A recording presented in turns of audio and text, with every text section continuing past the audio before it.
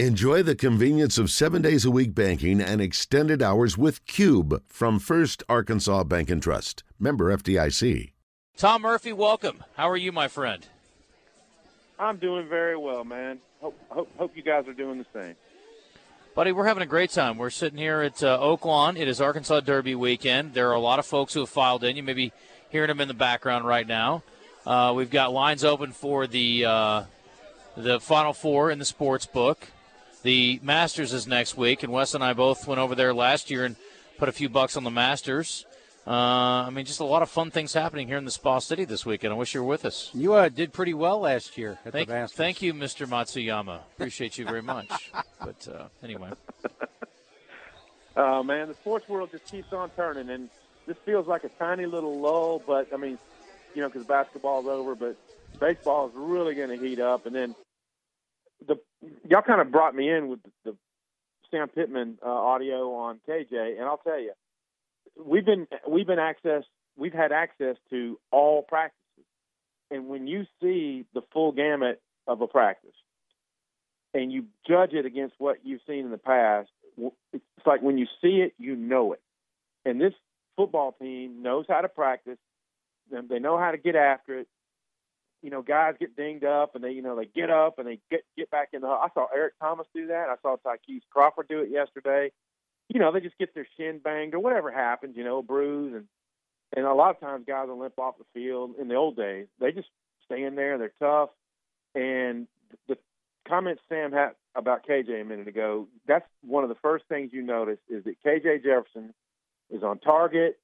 There were times in the past in spring where he'd be a little high, a little low. Think about the season opener last year where he was delivering high passes against Rice. He was just overhyped. Well, now he just seems like he's in control of himself. The play action throw to Malik Hornsby was a thing of beauty. It was the first play, as Sam Pittman said, the team run period. Dwight McLaughlin was out there at corner, and Malik just ran by him. And McLaughlin wasn't beaten that bad. He was right there, but KJ dropped it in, and Malik Hornsby made a great catch while going to the turf, and it was just like, wow. That kid, it's almost like they can use him at receiver. And so they're going to let him have a good shot at winning the starting quarterback job.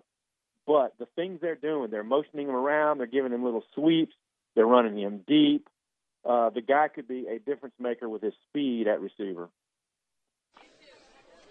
Well, we've heard a lot about the offense this week, and I hated to hear about the situation with Trey Knox. I know his family was in a car accident, and hopefully there's nothing lasting out of that. I know he's in concussion protocol, but it sounds like I heard Danny West talking on the morning show today. He's put on some more weight and getting closer to looking like the tight end that he wants to be.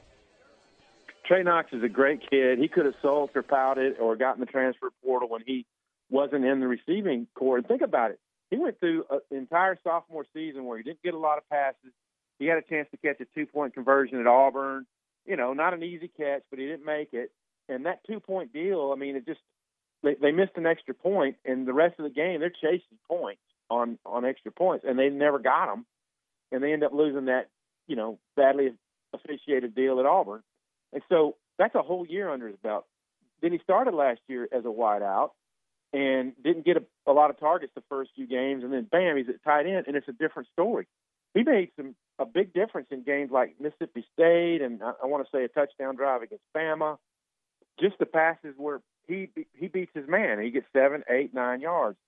And I think he's going to continue to evolve as a blocker, but it could be his ticket. All these guys want to play on the next level. He did not have elite speed at receiver. He's got a great attitude. I saw him on the sidelines yesterday joking around with his teammates. So I think he's going to be fine. And I couldn't quite tell if the family was like, if it was he and his family or a family in another vehicle hit him.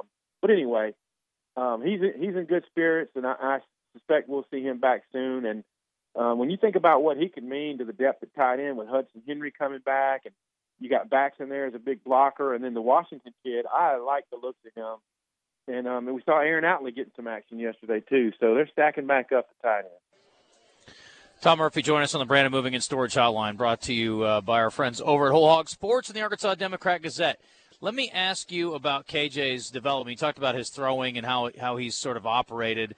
I saw a video that was posted, I believe, by the Razorbacks, and they had him mic'd up. And there is a swagger and confidence, and we all know the mental side of the game is so important. And a guy that's coming in and has already been there, done that, looking to take that next step forward, I can only imagine what the ceiling is for him. But are you seeing that? I mean, are you hearing that as far as his confidence level? I mean, he's obviously been a leader for some time now, but it seems like he is a little more comfortable, which could mean big things for Arkansas, I would think, this year. Oh, yeah. I mean, absolutely. If he stays healthy, he'll have a chance to surpass his completion percentage from last year, maybe run about the same, because that running attack, y'all, that was legit. I mean, they led the SEC in rushing with that four-headed monster at running back, which I'm writing a story about that pretty soon. It's incredible. They've got that much talent in their backfield and lost Traylon Smith from it. But, yes, KJ's demeanor, his cool.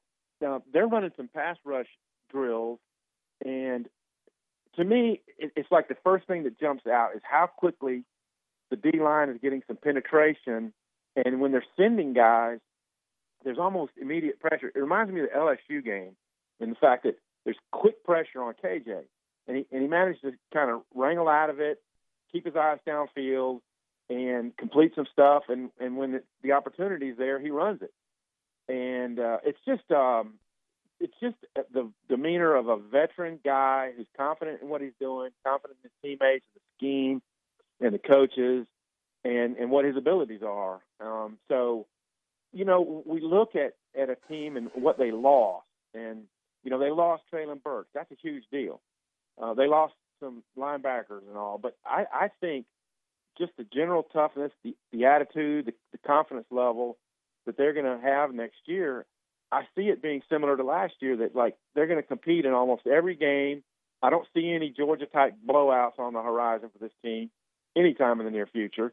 And the big heavyweights in this conference, in the division, Bama, A&M, LSU, Auburn, I think they're going to be able to go toe-to-toe. And Ole Miss, all of them are swing games, but I think they can go toe-to-toe in every one of them.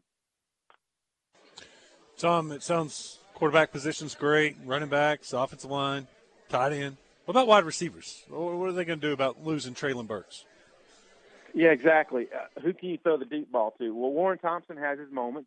He doesn't have the catch percentage that Burks would have on deep balls, but he's not bad. Ketron Jackson, we saw earlier in camp, he flashed.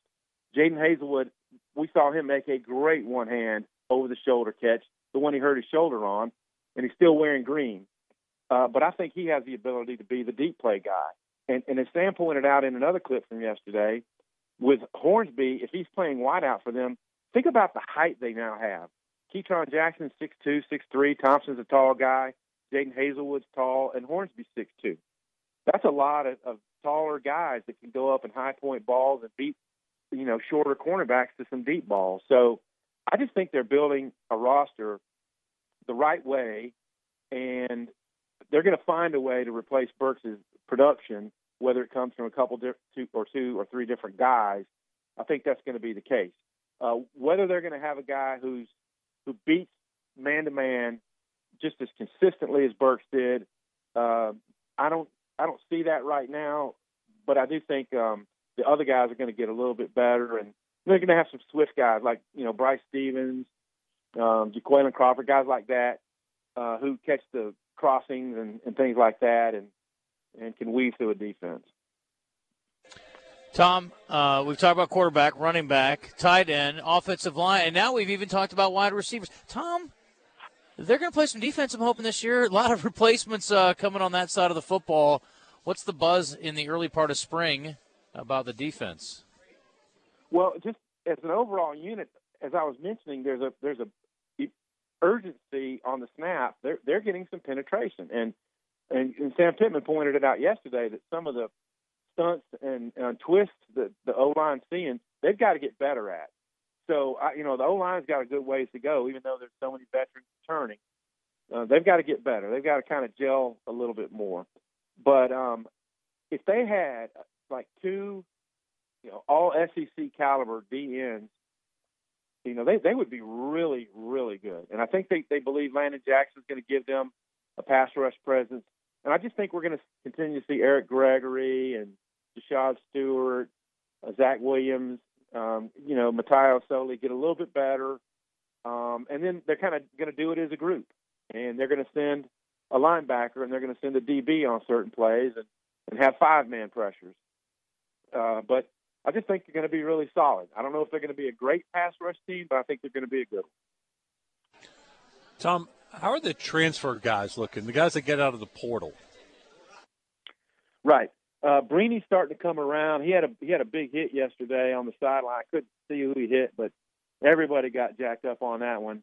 I mean, it's just a thud, but it was a really nice hit. He wants to play some safety. He was a nickel at Georgia, but I think that he's going to be a combo nickel safety for the Razorbacks, and just a good, a depth guy. I mean, he could wind up being a starting role. I don't know. McLaughlin ran with the one some yesterday. I think he's at least middle level and maybe higher tier level SEC cornerback. And to the point that Kari Johnson, who had been getting some work with the ones, moved to middle safety, the position Jalen Catalon plays yesterday. So you just see depth developing there because you still got Simeon Blair, you got Miles Flusher playing safety and nickel, you got Jaden Johnson who's coming along, and then some other guys, some new guys. So Brown and Lewis, that group. So there's just going to be a lot more names, a lot more. I think they're going to be able to rotate more guys, with of course Jalen Catalon being the dude back there. All right, Tom, appreciate the time. We're going to have to run, talking a lot of horse racing, and we're going to visit with one of the trainers of one of the favorites for this weekend's Arkansas Derby. You want me to put anything for you, Tom, this weekend? You got any tips on the Final Four or horse racing or anything else?